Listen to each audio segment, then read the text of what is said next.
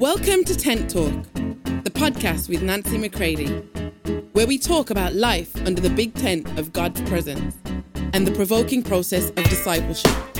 Here we go.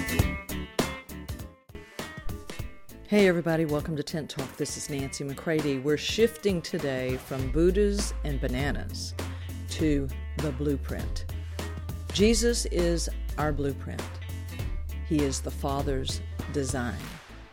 And we are shifting now in our reading of the book Toxic Love by Malcolm Smith to begin to shift into how the love life was meant to be lived. So, join me in this shift. As I am traveling through Europe, let's continue to travel through the truth of the blueprint. Hey everybody, I am so glad to be able to bring you greetings from Poland, and I am getting ready to do a bit of car travel today and going from one city to the next. So if you're one of those folks that has my prayer map and the itinerary, then you know where I'm headed. And I am headed into Rybnik for a couple of days before I move on into Ustron this weekend. And then from Ustron, I will travel to Krakow and catch a flight from Krakow over into Frankfurt. And then I'll be in Germany for a few days for the opening of the School of the 70 for the first time in Germany. So I want to just simply read as we continue on in the blueprint. I want to continue to read just a bit of chapter 4 from this very small but very powerful book, Toxic Love by Malcolm Smith. I hope you were able to listen to the archive episode and the one where it talks about when the veneer rips. And because it is a part of just reminding us that the goodness of man is never going to make the whole trip. Everything human has limits, my friends. And I guarantee you human love has its limits. You may not have hit them yet.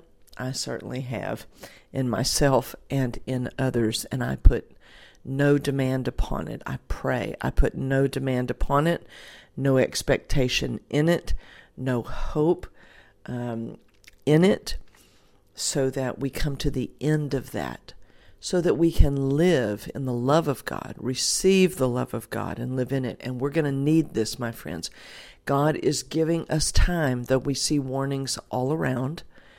He is giving us time to receive of Him, not earn, but to receive of Him the love that we were meant to live in. It's what matures us, activates faith.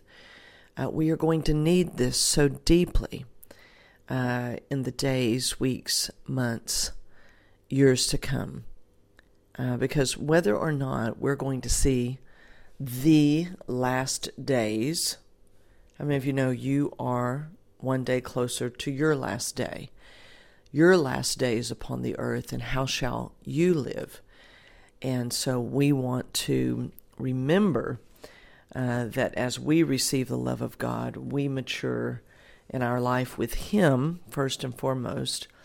Then we are able to love ourselves out of the love of God. And then we are able to love others out of the love that God has for us. And you can read that in 1 Corinthians 13, I believe, verse 13 in the Amplified Classic.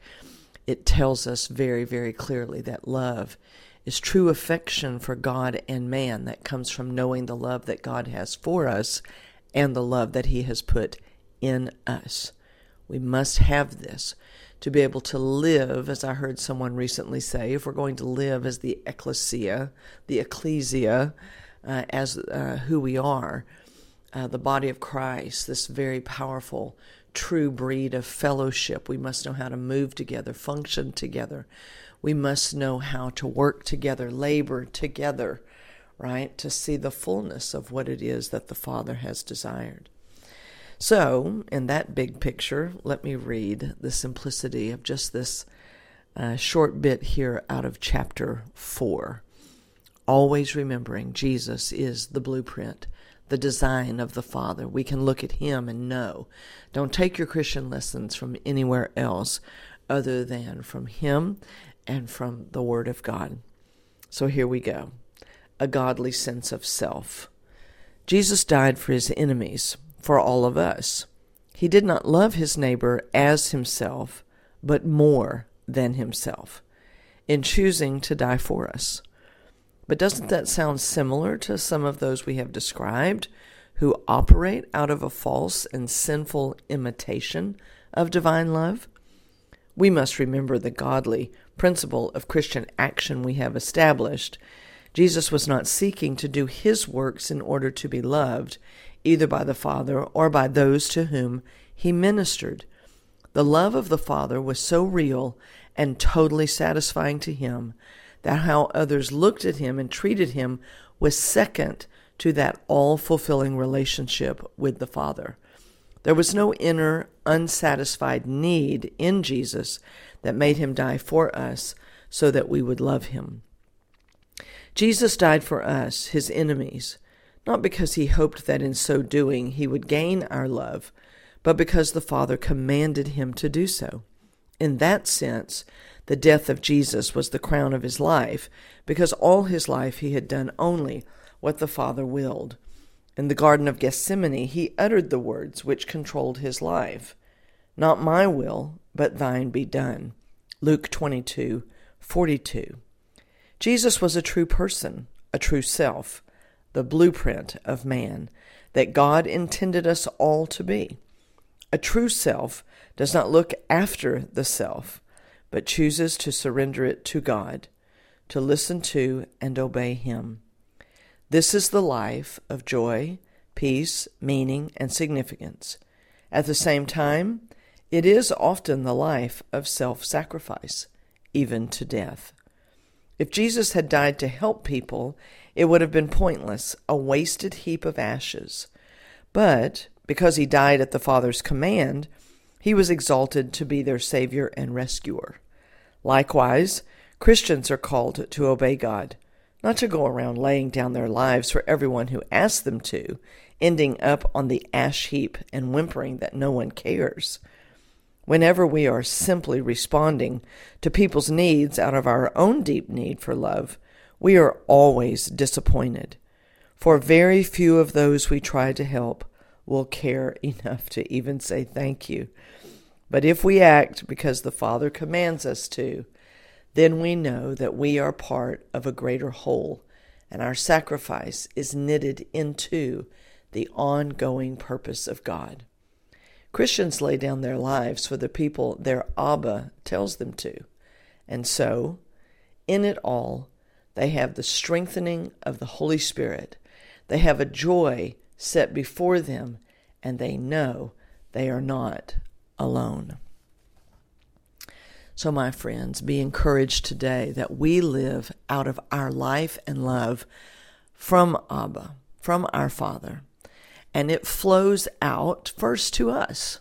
You'll never be a shriveled up martyr in the corner, right, as you live unto God. It's not possible.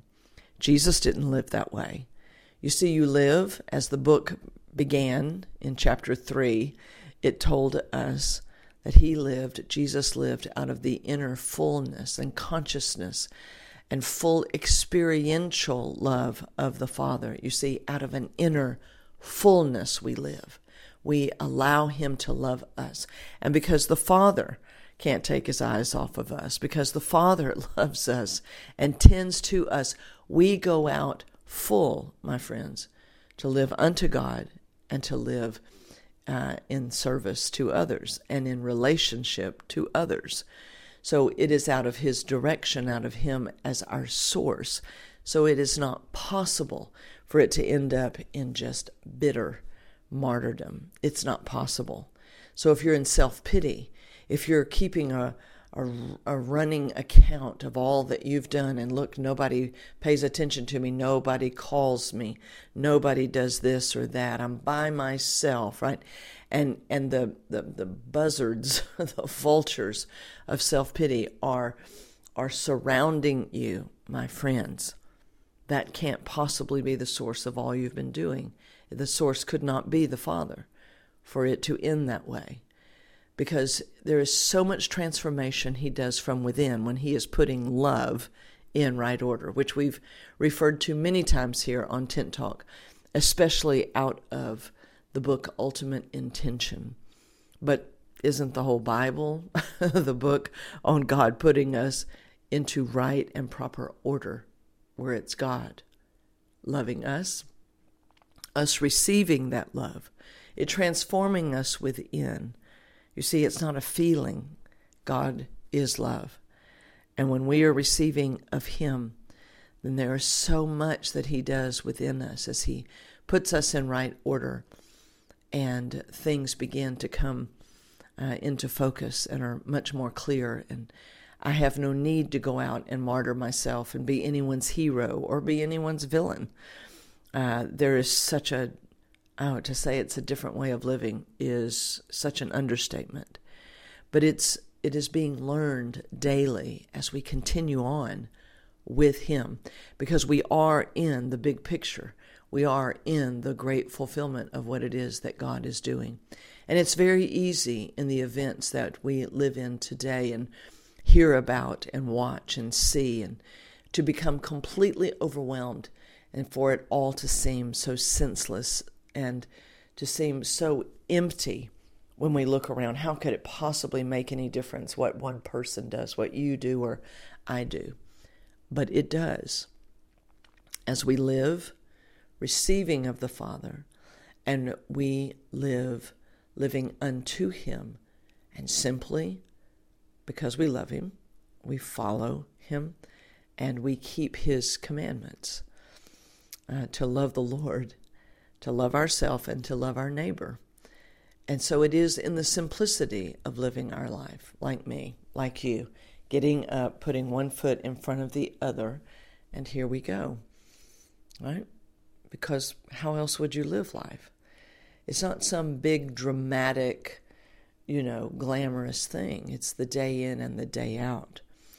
So I want you to be encouraged today to receive of him, and then to live like him. And let him make you. Let him build you. Let him lead you. Maybe take a simple look today at Romans 8:14. Holy Spirit is the one who pours the love of God into us, spirit to spirit. It doesn't start in your soul, my friends. It begins in the Spirit. And he leads us who are his sons. He leads us and directs us. So therefore, we are learning how to live from him as our center. And we are not just being nice people trying to do, just random acts of kindness. My friends, the more you mature in his love, the more specific you get about your life and living out your assignment. And assignments can change. Assignments are not just one-dimensional. Assignments can shift and move. You're rooted and grounded in him and in his love, but you can pull up anchor in your assignments, right? You can move freely about with him. So let him lead you today. Let him love you. And we will mature, and we will move with him in these days that we are assigned to. You see, this is our hour of history. We don't want to miss the whole reason that we're here. So be encouraged today, and we will talk soon. Love you all. For more information on Nancy, please visit nancymccready.com or follow her on social media at NB McCready.